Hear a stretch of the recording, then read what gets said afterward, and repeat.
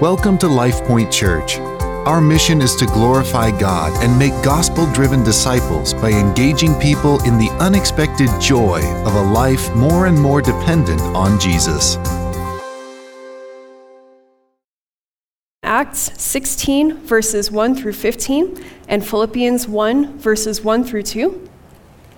Paul came also to Derbe and to Lystra.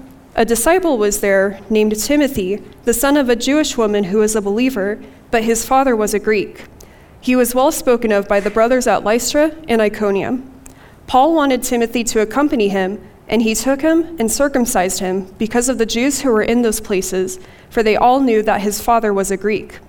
As they went on their way through the cities, they delivered to them for observance the decisions that had been reached by the apostles and elders who were in Jerusalem. So the churches were strengthened in the faith, and they increased in numbers daily. And they went through the region of Phrygia and Galatia, having been forbidden by the Holy Spirit to speak the word in Asia. And when they had gone up to Mysia, they had attempted to go into Bithynia, but the Spirit of Jesus did not allow them. So, passing by Mysia, they went down to Troas, and a vision appeared to Paul in the night. A man of Macedonia was standing there, urging him and saying, "Come over to Macedonia and help us." And when Paul had seen the vision, immediately we sought to go on into Macedonia, concluding that God had called us to preach the gospel to them. So, setting sail from Troas, we made a direct voyage to Samothrace, and the following day to Neapolis, and from there to Philippi, which is a leading city of the district of Macedonia and a Roman colony. We remained in this city some days. And on the Sabbath day, we went outside the gate to the riverside, where we supposed there was a place of prayer, and we sat down and spoke to the women who had come together. One who heard us was a woman named Lydia, from the city of Thyatira, a seller of purple goods, who was a worshiper of God. The Lord opened her heart to pay attention to what was said by Paul. And after she was baptized, and her household as well, she urged us, saying, "If you have judged me to be faithful to the Lord, come to my house and stay." And she prevailed upon us. As we were going to the place of prayer, we were met by a slave girl who had a spirit of divination and brought her owners much gain by fortune-telling. Philippians 1, 1 through 2. Paul and Timothy, servants of Christ Jesus, to all the saints in Christ Jesus who are at Philippi with the overseers and deacons, grace to you and peace from God our Father and the Lord Jesus Christ. We're beginning a new series this morning in the study of the book of Philippians. And we'll be at this through the summer for the next 14 weeks as we dig into one of the richest and most joyful books in the whole Bible. In order to keep us focused and to help us with this study, we've produced this study guide that you have received, and I hope every individual, each of you, will get a copy of this. This last semester, I taught a course on how to interpret the Bible. And one of the practical exercises we had in that course for those 17 students is to work through the book of Philippians and prepare study questions to help us in our journey through this book of Philippians. I'm so proud of these people. They worked hard and diligently and really have produced some study questions that will help us. And so I want to honor them. I am so grateful to them. And if you are in the audience, when I call your name, please stand and remain standing so at the end we can give an applause to every one of you. Tracy and Janice Bates, I don't know if they're here.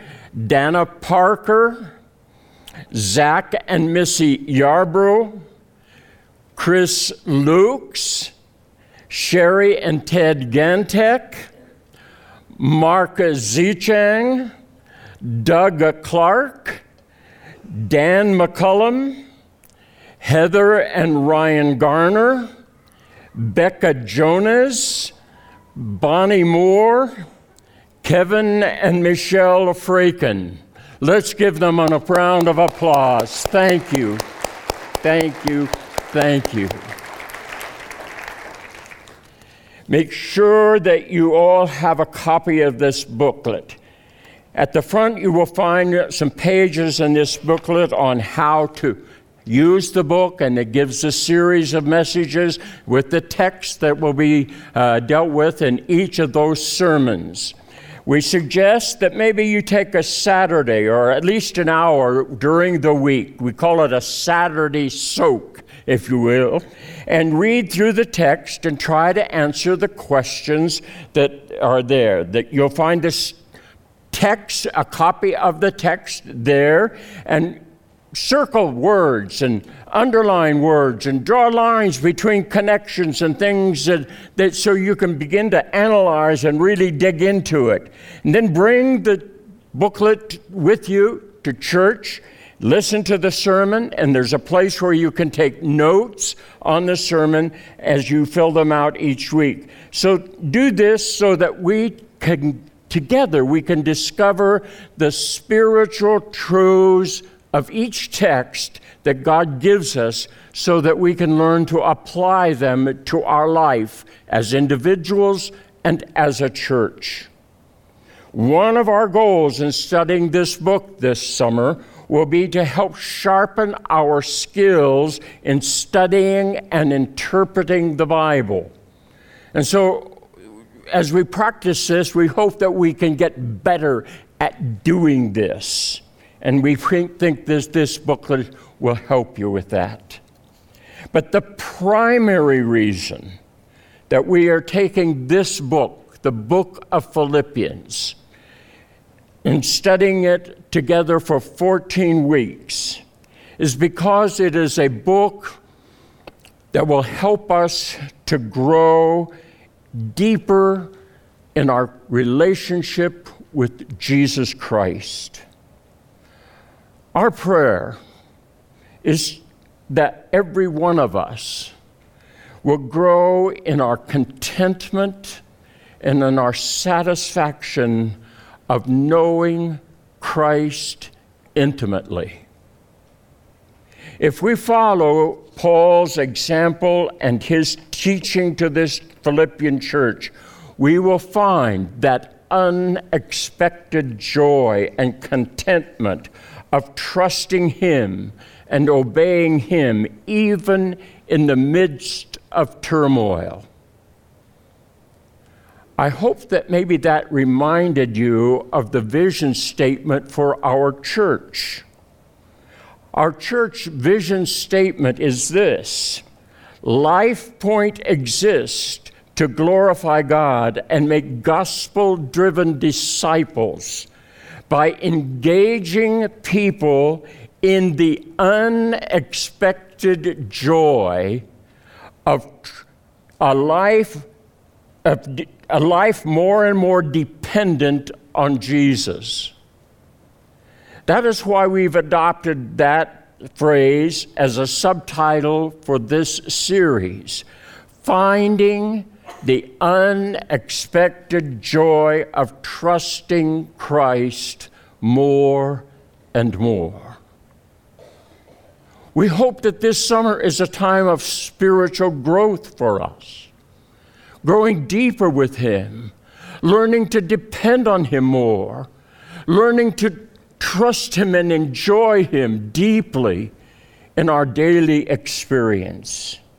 In order to make this vision statement more relevant, more practical, let me ask you a question. It's a rather deep and personal question, and so only answer it to yourself. Down deep in your secret, hidden heart, what is the one thing you hope for more than anything else? To put it another way, finish this sentence: I would be happy and content if only... How would you complete that? I would be happy and content if only... What is that one thing that you feel that would really satisfy me, that will really make my life worth living. I would really jump out of bed every morning if that one thing were true.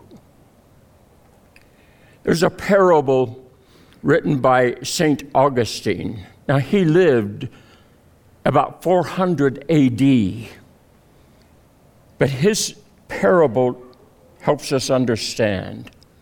Suppose, Augustine wrote, and I'm going to paraphrase what he wrote, bring it up to our current 21st century. Supposing, Augustine wrote, God himself came to you and invited you to draw up your ultimate wish list with things on it that we'd all agree are okay for Jesus followers to enjoy. A good meal when you're hungry, great family life, a satisfying sense of purpose and meaning, the excitement of romance and adventure, robust health, a job that showcases your unique talents and earns you respect and lots of money, a season pass to the ski slopes or a season ticket to the Broncos games. I put that in. A good night's sleep every night on your dial-a-number mattress. And to top it off nicely, a good experience in church every Sunday morning where you gratefully worship a generous God who gave this all to you. Now, as you think about this list, God speaks again. And this time he says, I will give you everything on your list, and I will grant you a long life to enjoy it all. But there is a condition, only one. If you accept this offer, you will never see my face.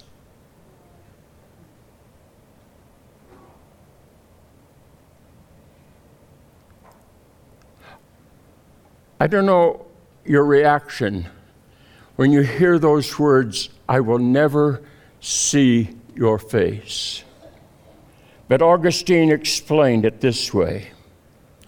The chill that you feel in your heart when you think of never seeing God's face is a measure of your love for God.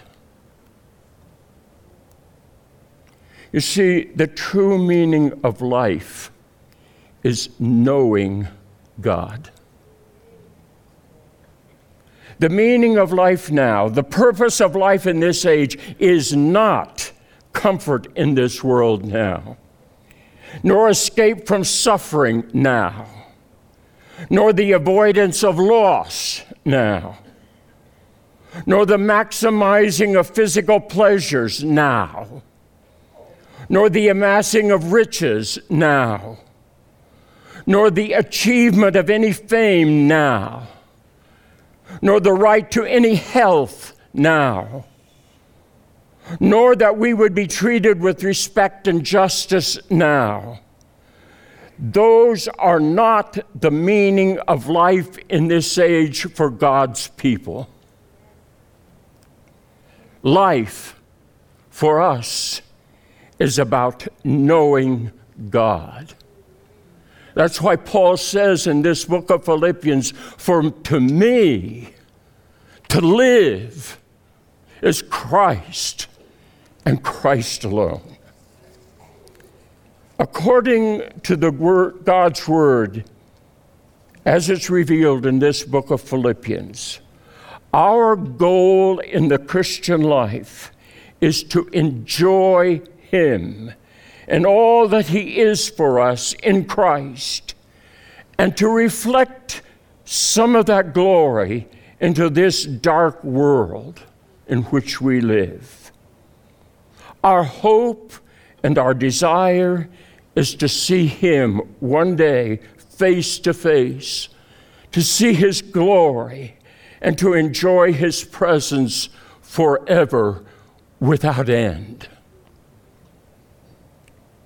Paul's greeting to the Philippians in these first two verses underscore some of these themes.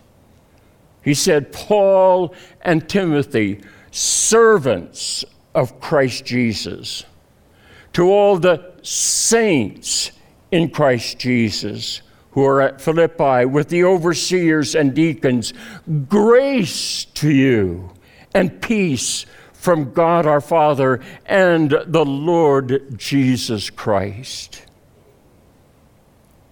This greeting by Paul uses the typical form of a greeting or a letter written in that first century in Rome. It begins with the name of the author who is writing the letter, and then it's followed by giving the name or names of those to whom it is written, followed by a word of greeting. But Paul inserts certain words into this typical Roman greeting to make it a very significant Christian salutation to the church. Notice the three words that are underlined or in bold on the screen.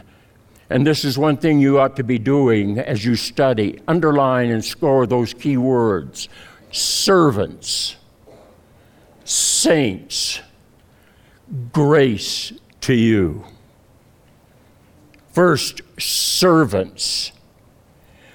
What does it mean to be a servant of Jesus Christ?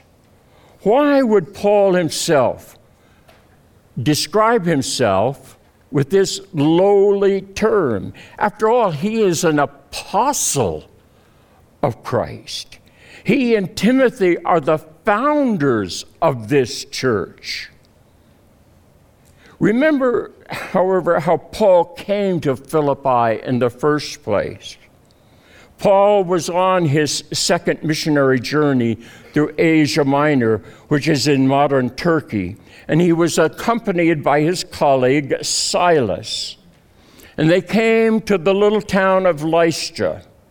Now, it shows his courage to go to that town, because you remember that it was at Lystra on his first missionary journey that Paul was stoned and left for dead beside the road. They dragged him out of the city thinking that he really was dead. But God miraculously raised him up, and he left behind there a small church, among whom was a young man named Timothy. And by Paul's second journey, Timothy had established himself as a faithful disciple, and so Paul invited him to accompany them on their mission. So these three men, Paul, Silas, and Timothy, traveled toward the northwest. They tried to go into Bithynia, an area on the north of Asia Minor, on the southern shore of the Black Sea, but for unknown reasons, it never says, it says the Spirit of Jesus did not permit them. So when they arrived in Troas, on the far northwest corner of Asia Minor, Paul had a vision.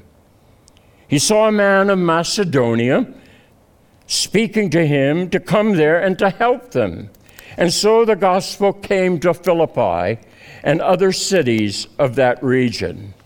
It was located about 10 miles inland from the port city of Neapolis, in a region that was a gateway between Europe and Asia.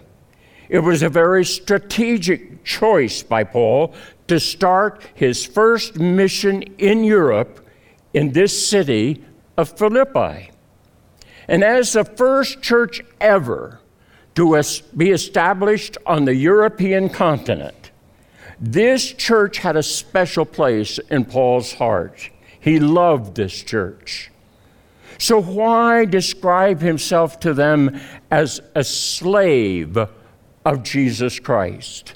You need to know that word servant is actually in the Greek the word doulos, meaning slave. Servant is too easy a word.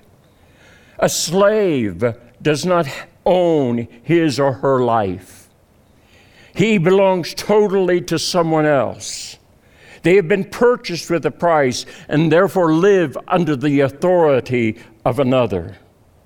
A slave does not have the freedom to make choices about her life or her future. She must do what she is told when she is told to do it.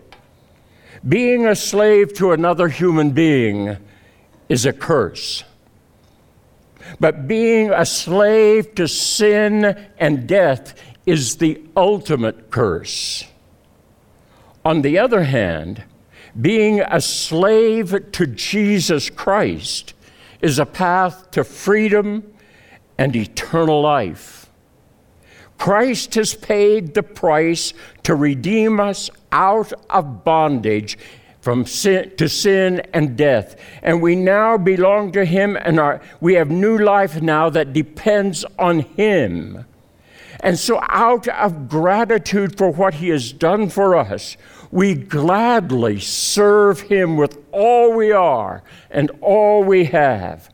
Servanthood to Christ is a privilege, not a demeaning duty. And as a servant slave of Jesus Christ, Paul had one goal in mind, and that was intimate fellowship and union with God Himself.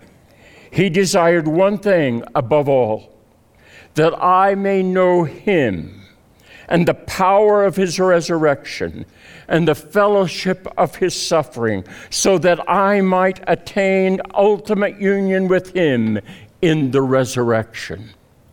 That's in Philippians chapter 3, verses 8 through 11. Filled with gratitude to God for His grace and His mercy that freed him from the sin and death, Paul served God willingly as His slave. He served not because of the blessings or the benefits that he might receive from God, but so that he might know God personally and intimately. The second word is saints. Paul goes on to speak to the Philippian believers as saints or holy ones, those who are set apart for God, sacred in some way. Now, how in the world do these Philippian believers become saints? They had only been followers of Christ for about 10 to 12 years when Paul wrote this letter to them. Had they done something special in order to earn spiritual credit in those 10 years so that they could become saints? Did they do some miraculous feats or follow some rigorous rituals or persevere in some difficult discipline in order to merit the title of being a saint? Remember who these saints are, as we have read about them in Acts chapter 16. It was in about AD 50 when Paul and Timothy and Silas came to this city in response to that vision from Macedonia. In spite of the broad mixture of the population there were not many Jews in Philippi. We surmise this because to start a Jewish synagogue, you needed 10 men. But Philippi did not even have a synagogue. And so after a few days, Paul and his companions went to the riverside where a small group of Jewish women met for prayer. And as Paul spoke about Jesus, the Messiah, the Lord opened the heart of a woman named Lydia. And she responded in faith. She was a businesswoman from Asia Minor who had sold purple fabrics. It was a special item that people treasured in those days. She was probably a widow. She and all her household believed and were baptized. She apparently had a large house because later it says the church seemed to meet there in her home. But as always happens when the gospel begins to take root, the enemy becomes active in opposition. And in this case, it was a demon-possessed slave girl who brought her owners much income through her ability to tell fortunes. And as with the demons in the gospel accounts, they often recognized Jesus or his disciples and shouted out their identity. And so this happened with this slave girl. This slave girl would cry out, "These men are slaves of the Most High God, who are proclaiming to you the ways of salvation." This went on for many days, it says. But finally, Paul, he grew so annoyed that he cast the demon out of the girl. Now, we don't know for sure whether she was converted, but I like to think that she did become a believer. But she was probably a young slave girl dealing with mental health issues the rest of her life. Whenever the preaching of the gospel deprives greedy sinners of their money, there will be trouble. And these unscrupulous slave owners who lost their source of income dragged Paul and Silas before the authorities, and they had them beaten and thrown into jail where their feet were fastened in the stocks. The charges against Paul and Silas included the fact that they were Jews, and as such they were painted as being anti-Roman, according to Acts 16. And it was about this time, we remember, that the Roman Emperor Claudius had expelled all the Jews from Rome. Anti-Semitism was strong in the Roman Empire at this time. And it was probably spilling over into this Roman colony, the city of Philippi. And so we begin to wonder, well, where is God in all of this? Remember, the Lord had seemingly led them by a vision to the city of Philippi. Had he forgotten them? Hardly. You see, there was this timely little earthquake. Comes just at the right moment. God is still in charge. And the earthquake led to the dramatic conversion of the jailer and his whole household. Now, notice this disparate group of individuals. A businesswoman, Gentile probably, a slave girl dealing with mental health issues, and a Roman jailer who was involved in police work and security. And together, they were the saints at Philippi. Sainthood, according to Scripture, is not something you earn by some pious or miraculous life. Sainthood is a gift from God. When you, by faith, accept Christ and enter into his kingdom. Remember the great exchange that takes place when we put our trust in Christ. He forgives our sins because he has taken into his perfect body all the sins of all of us and paid the penalty for those sins. But he then takes his righteousness, the righteousness of his perfect life, a sinless life, and he clothes us in his righteousness and makes us children of God, joint heirs with Christ. We are born again, and the Holy Spirit comes to live in us. We are moved from the kingdom of darkness and adopted into the kingdom of light. That is what we call the new birth. And once we are born again, we are saints, holy ones, set apart as children of God. So I'm talking to you, the saints at Life Point Church. But remember this, salvation is more than just one event when we go through the door and enter into the kingdom. Paul explains in chapter 3, verses 20 and 21, that we are not yet what we will become. We are not what we were, but we are not yet what we will become.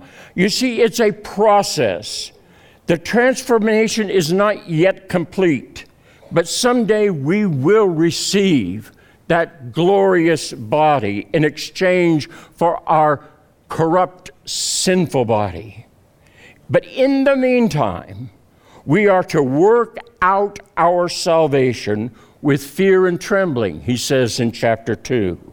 We are to exert every effort to make the reality of our conversion and our sainthood a reality in our daily life.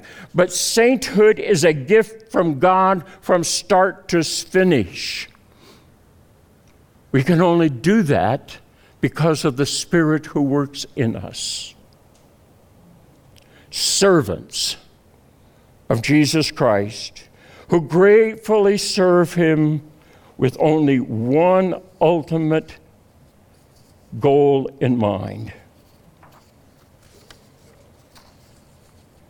And that is to know him personally, to know him intimately, to have communion with him. Saints in Christ Jesus, who are working out their salvation by the inner power of the Holy Spirit until the day of total transformation in his presence. And all of this is by the grace of God. Grace and peace to you. Grace is a gift of mercy and love. Grace, you don't earn this kind of favor and blessing. You don't deserve this kind of attention and compassion.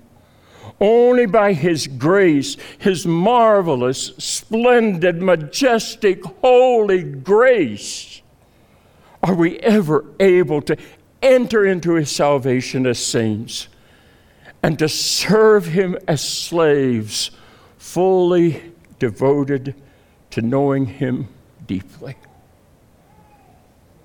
As saints of Jesus Christ, as servants of Christ Jesus, we can only find deep, satisfying joy and contentment as we learn to trust him more and more. We repeat the major theme of this book, finding unexpected, exquisite joy in trusting Christ more and more. Why? Because it is all through grace. It is nothing we can earn or buy or produce on our own effort. Joy in Christ comes only as we depend totally on him. Let me share with you how this cuts deeply into my own heart. And I share this with fear and trembling. For many years, I've made it my life goal to know him and to make him known. That's my life motto, to know Christ and to make him known. This vision has kept me focused on Christ and serving him in all that I do. It was my rule of life, so to speak. But it is the second half of that goal which has become a stumbling block to me in my spiritual walk. To make him known. I know we are all called to proclaim the gospel to those who are lost. But I took this goal to make him known, and I made it my goal and my project. And as I thought about how I could make him known, given my talents and gifting, it seemed that in these last years of my life, I could do that best by writing. I've always been led by God to communicate his gospel truth to a dying world. We spent many years in Africa as missionaries doing just that. And I have continued here at Life Point, communicating the gospel by preaching and teaching. But I adopted this one new project to make him known by writing.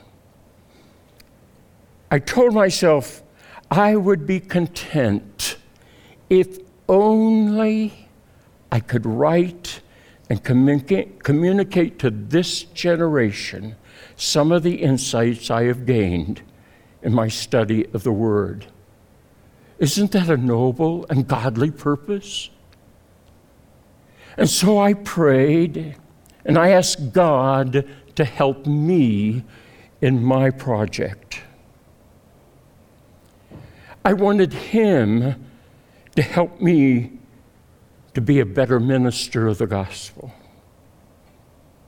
I needed his cooperation to do what I wanted to do. And when I cannot write, I feel regret and resentment and bitterness. It grows in my heart, and I am not content.